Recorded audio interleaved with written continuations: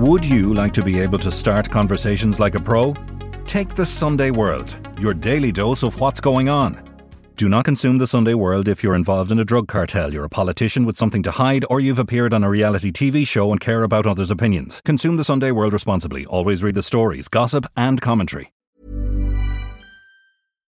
One size fits all seems like a good idea for clothes until you try them on.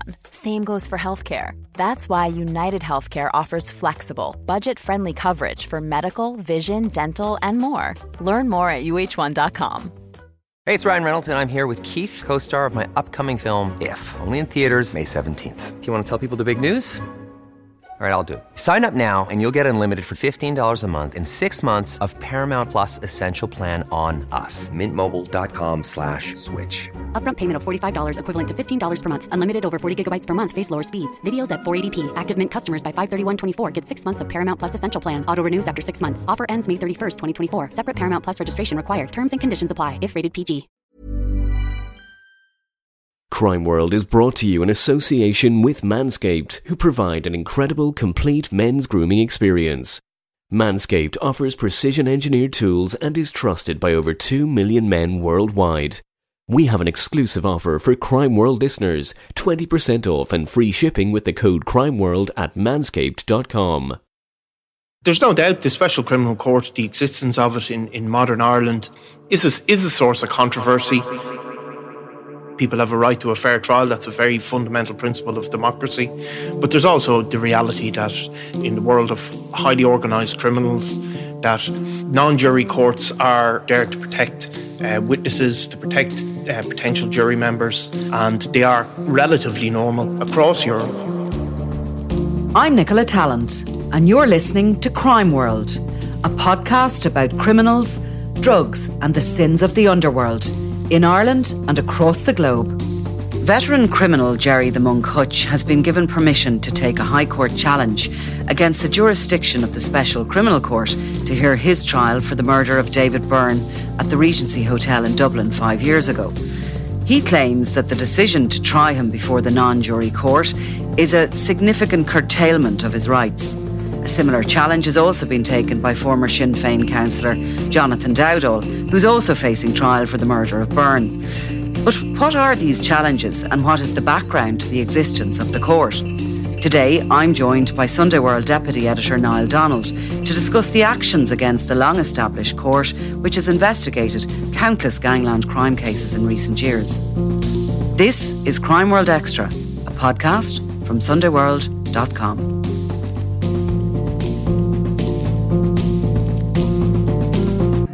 The headlines that Gerry the Monk Hutch has been given permission to bring a challenge to the High Court is slightly different to what we've really been seeing reported on Hutch, the elusive crime figure, over the past 5 years. But what is he doing, and what's his problem with being charged or being tried before the Special Criminal Court? Well, it's probably not, maybe in retrospect, it's not that surprising, as Gerry Hutch has always tried novel procedures, particularly in his long-running and extremely complicated battle with the Criminal Assets Bureau back in the past. But he's basically bringing a High Court challenge to say that he shouldn't be tried in the non-jury Special Criminal Court, that it's a significant curtailment of his rights, that he should be brought before a jury of his peers, and that's the essence of it, that, you know, that the Special Criminal Court, he should be brought before 12 men and women from his own, and they should be the people to judge him rather than a 3-judge panel as currently operates in the Special Criminal Court. And you can sort of understand in a way why he's taking this challenge, because he's taking a chance. He's giving it a go as such, or his legal team are. But the Special Criminal Court has a conviction rate, or had a conviction rate of 94% in 2018. It seems like when you go in there, you really are fighting hard for your freedom. Well, you are, and of course, you know, obviously ordinary cases don't come before the Special Criminal Court would be the other factor in that. But there's no doubt that the trials in the Special Criminal Court tend to be very technical. people may feel that a jury would look on things differently. And, there's no doubt the Special Criminal Court, the existence of it in modern Ireland, is a source of controversy. There's obviously clearly two different things in play. People have a right to a fair trial. That's a very fundamental principle of democracy. But there's also the reality that in the world of highly organised criminals, that non-jury courts are there to protect witnesses, to protect potential jury members, and they are relatively normal across Europe. Certainly the Marengo trial, which we have spoken about a lot on the podcast, where Ridwan Taji, Daniel Kinahan's former business partner, is facing multiple murder charges along with 16 of his gang members. That's before a judge-only court. I think they actually might have 5 judges instead of 3 there, from speaking to our colleagues in the Netherlands. But just to go back with Hutch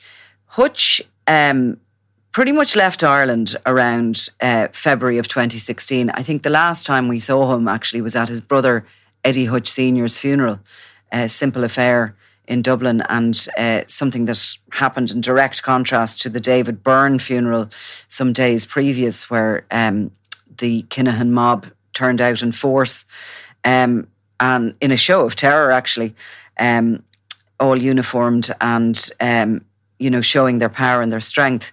But Hutch never returned to Ireland that we know of in the preceding years, and was a hunted man. Absolutely. I mean, he if you look back, Gerry Hutch disappeared into the ether. There was always rumours that he'd been in and out of Ireland a couple of times, particularly up around the border area. And he was meant to have spent time in Holland, possibly in Turkey, possibly Eastern Europe. But at some point after going completely underground, he basically re-emerged in Spain, where certainly in the last couple of years he seems to have, although he was clearly taking precautions, but he was being spotted around Irish pubs in Lanzarote. And I think I felt that any legal peril that he faced was just over and was just not going to happen. He gained confidence really in the last few years. He gained confidence. He believed that he certainly would have known he was a target for criminal rivals, but I think he felt that the state, following the acquittal of his nephew, Patrick Hutch, I think he believed, and the collapse of that case to do with the Regency Hotel shooting, in which Patrick Hutch was acquitted, that he felt that he was that side of his worries were over. So he was living in Spain. He was registering businesses. He owned property on the property register. But sometime earlier this year, he became aware. Obviously, the guards had maybe they reinvigorated their investigation into the Regency Hotel, and he became aware of this or became concerned about this, and then went into hiding. Certainly, when Jonathan Dowdall was charged before the Special Criminal Court in relation to the murder of David Byrne, he must have been aware that investigation was pretty robust. Absolutely. And I mean, there was always the belief that because of the previous trial that the guards wouldn't pursue it. But it did become clear that they were going to absolutely pursue it, and that there was a wealth of evidence there, a lot of it through CCTV and phone traffic, that type of stuff, and possible recordings we will see. But that Gerry Hutch was the prime target of that investigation. At some time last August, there was a leak onto social media that there was an arrest warrant in place, a European arrest warrant in place for Gerry the Monk Hutch. What we do now know is that he was under surveillance last August by the Spanish police when he flew into Malaga. from one of the Balearic Islands, and he was due to fly back out, but the arrest was planned on his return and he never showed up at the airport. So he got wind that there was this European arrest warrant, very embarrassing for police forces concerned, and he went to ground. Eventually he was arrested in Fungarola when he put his head out of an apartment to go and have a meal in a restaurant. Yeah, so he flew into Malaga on his own passport with Gerard Hutch. So there was no, as he was moving around at that point. But at that time, obviously on Twitter, it was quite amazing, really, when you look back on it, that the details of what was going to happen, very specific details were being posted on Twitter on a Phoenix Park Zoo, I think was the name of the page, with pictures of the Garda headquarters. And Gerry Hutch obviously knew then he was, at that point, the word was out, and he flew in to Malaga, tried to go underground into an offside apartment. He'd obviously acquired a passport in the Eastern European name, and seems to have been waiting for the right opportunity, but certainly waited too long. Got stuck, got spotted, became under surveillance, and the Spanish police waited and took their time and arrested him when he stepped out to go for a meal in a restaurant. Pizza. Pizzas are never worth it. So he was arrested, which was huge news, went into custody in Spain, and we awaited news whether he was going to fight his extradition, which he did and failed, and was returned here in October. Now, I suppose the reason we're going through that again is just to point out that he had time certainly to think. He always had time to think that the day could come when he was before the Special Criminal Court. So he's obviously had years, and in particular those few months, to concentrate his mind on what he could do in order to increase his chances of, if he's going to plead not guilty in relation to the murder of David Byrne, and very few people plead guilty to murder because it carries a mandatory life sentence, what he could do to try and thwart that. So while a lot of these cases, these challenges you hear are coming from the minds of lawyers, and it is their job to challenge the law all the time, to represent their clients to the best of their ability and to try and find ways of reducing their risk before the courts. I think probably Hutch would be a brain coming into this challenge. I mean, I have to say, I would think that he has a part to play in the thinking of challenging the special. Yes, and he may feel, and maybe not without justification, that a jury of his peers. I mean, Gerry Hutch is so famous, and he's a funny public perception of him, quite a mixed public perception, considering the fact that he has known as an organised crime figure. You may feel that would be to his advantage, but also there is an issue with the Special Criminal Court. He's not alone it's not just Gerry Hutch doesn't like it. Other people don't like it. Other people defend it strongly. So it was founded obviously in 1972 under the Offences Against the State Act. This is obviously as the Troubles really started to become big problem to the security of the state. A big problem to the security of the state. Again, the state were behind the curve, really, as the huge level of violence erupted in the north. The Provisional IRA were also operating down south. I think there was a state of panic that the ordinary courts weren't able to deal with these people. Obviously, the provos were, terrorists. Also showed themselves willing to directly attack the state. I mean, there's just no doubt about it.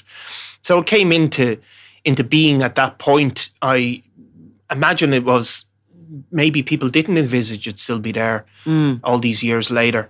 It was brought in under that temporary emergency legislation, which we've heard in recent years that some of the legislation around COVID and stuff have been brought in. But we're no legal minds now. But it does seem quite amazing that it's still there under temporary emergency legislation from 1972. That was before I was born. Yeah. So I mean, look, this is the source of controversy, I suppose, because obviously in the middle of the Troubles, I don't think for a long time the only people that came before the court were subversives, you know, by their nature trying to subvert the state, you know.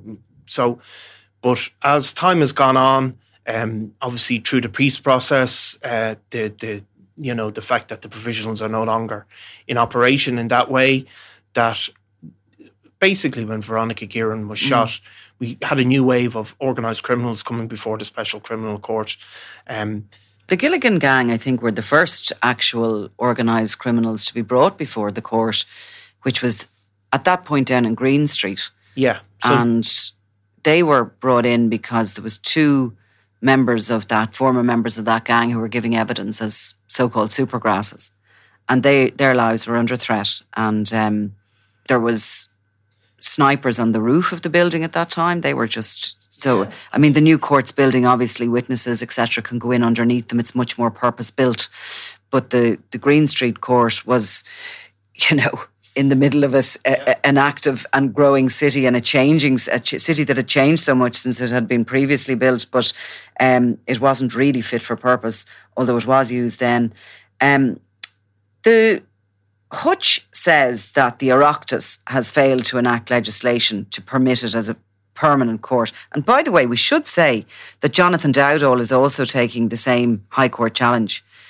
So the two of them are really going for the constitutionality of all this.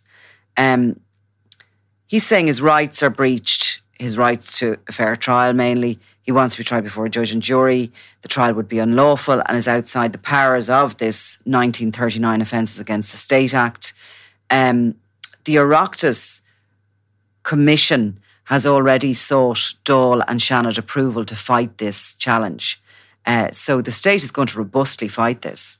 Yeah, it is going to robustly fight it. And, you know, from the state's perspective, which is, I think, an accurate perspective, is that, you know, that all countries in the West have had to take new measures to cope with the threat of organised criminality.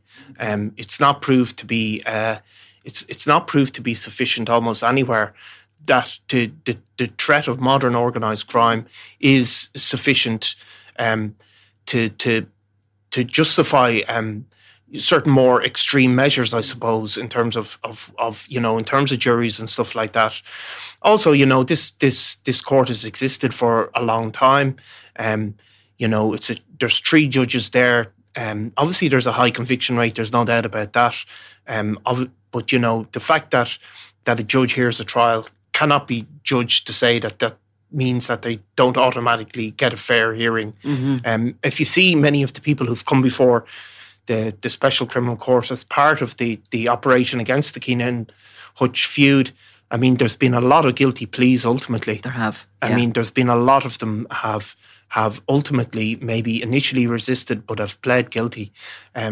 So the idea that they're not getting a fair trial, you know, it doesn't really make sense, because once this evidence is being put before defendants in books of evidence, they see the list maybe of technical evidence, Garda witnesses, you know, etc. They are then choosing to plead guilty. Obviously, the points of real controversy of the Special Criminal Court over the years, and many human rights organisations have criticised it for, because a Garda during trials of subversives, mostly the IRA, maybe the INLA, Garda superintendents were able to give evidence that they believed this person to be a member of Ógla na hÉireann or the IRA. And that was taken as being something of substance. People objected to that, saying, you know, how can that be? They don't have to really justify it, I suppose, to an extent.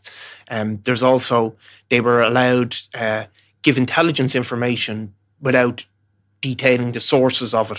So they can refuse to give documents to the defence. Yes. And that has been a source of huge controversy, obviously. You know, the state obviously take these measures. They're legally enacted by the Oireachtas, etc.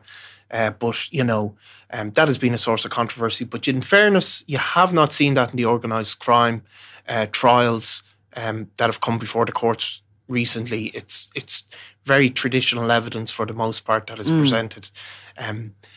Very robust CCTV evidence and phone evidence and witness evidence. I mean, I've seen... And of course, criminals challenge everything. I mean, I recall during Freddie Thompson's trial for the murder of David Douglas, at one point, he was arguing that his civil rights had been breached because CCTV evidence had been collected of him driving around the city while he was circling this man in order to murder him. That he was outraged that his human rights were breached because the CCTV had been collected. Everybody loves throwing in a bit of GDPR complaints when they get in trouble. I think you do too, yeah.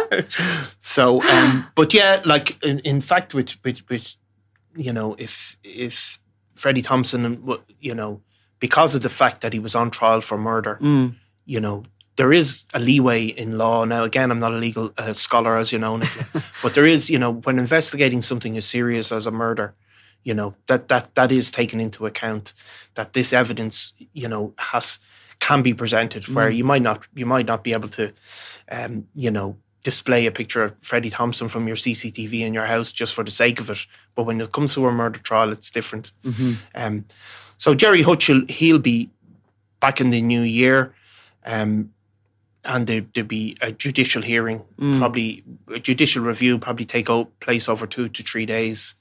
That'll be difficult for us normal people to understand, but we will try and get some legal minds in to explain that to us when it happens. I suppose just to say that Sinn Féin have been out, very outspoken about the Special Criminal Court and have called for it again and again to be abolished. They have changed their tune of late and they're coming at it in a softer way now, saying that it should be there in exceptional circumstances, which they haven't detailed what exceptional circumstances are. The Irish Council for Civil Liberties have called for the abolition of the court. They say it's also been criticised by Amnesty, something that's thrown around a lot, but I can never actually find the actual criticism. But they don't like, again, this use of belief evidence, the failure to disclose evidence and the taking away the right to trial by jury. Their director, Liam Herrick, has said the right to trial by jury is at the heart of our constitutional rights and the protection of the Constitution. He doesn't believe jury intimidation is widespread. Yeah, well, I mean, jury intimidation may not be widespread, but it certainly does occur.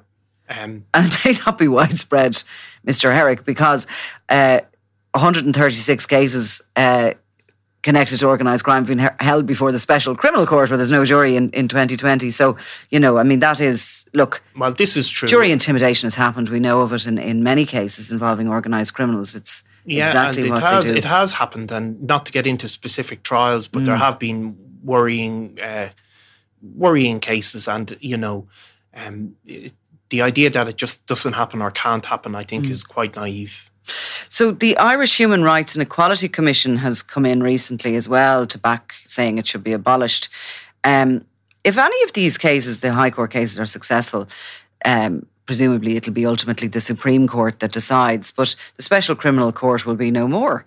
Now, the government are obviously a bit concerned about, I'd say, the use of it, the increase in use of the Special Criminal Court, which has increased fivefold in the past 5 years. In 2015, there was 45 cases held before it and 136 last year. So Helen McEntee, the Justice Minister, last February, ordered a major review of all aspects of the laws underpinning the Special Criminal Court, and that is underway.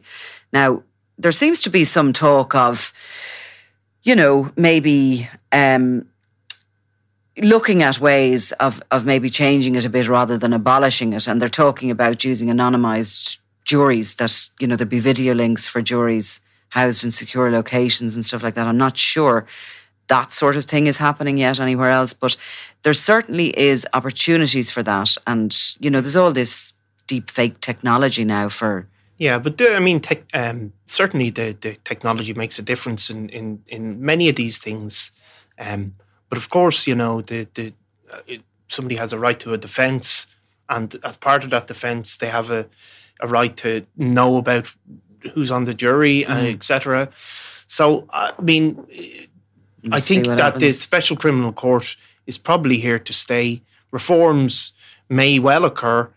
Certainly, as it was constituted and set up to do with the threat of subversives, that's not there anymore. But I would not bet my lunch money that it's not going to be the Special Criminal Court's days are numbered. And ironically, sometimes it's some of our more high-profile criminal friends and their challenges to all these legislations around arms of the state that actually make them more robust in the end. Absolutely. We've John Gilligan, I think, to thank for the Criminal Assets Bureau, the legislation around them being quite as strong as it is. Exactly. The state is always going to adapt and move to deal with these threats, and as it should. Niall Donald, thank you very much. Thanks, Nicola.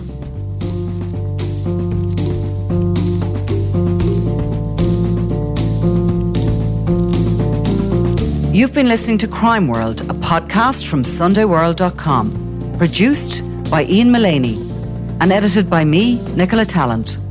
If you like the podcast and love true crime, why not download the free SundayWorld.com app for lots more stories from Ireland and across the globe.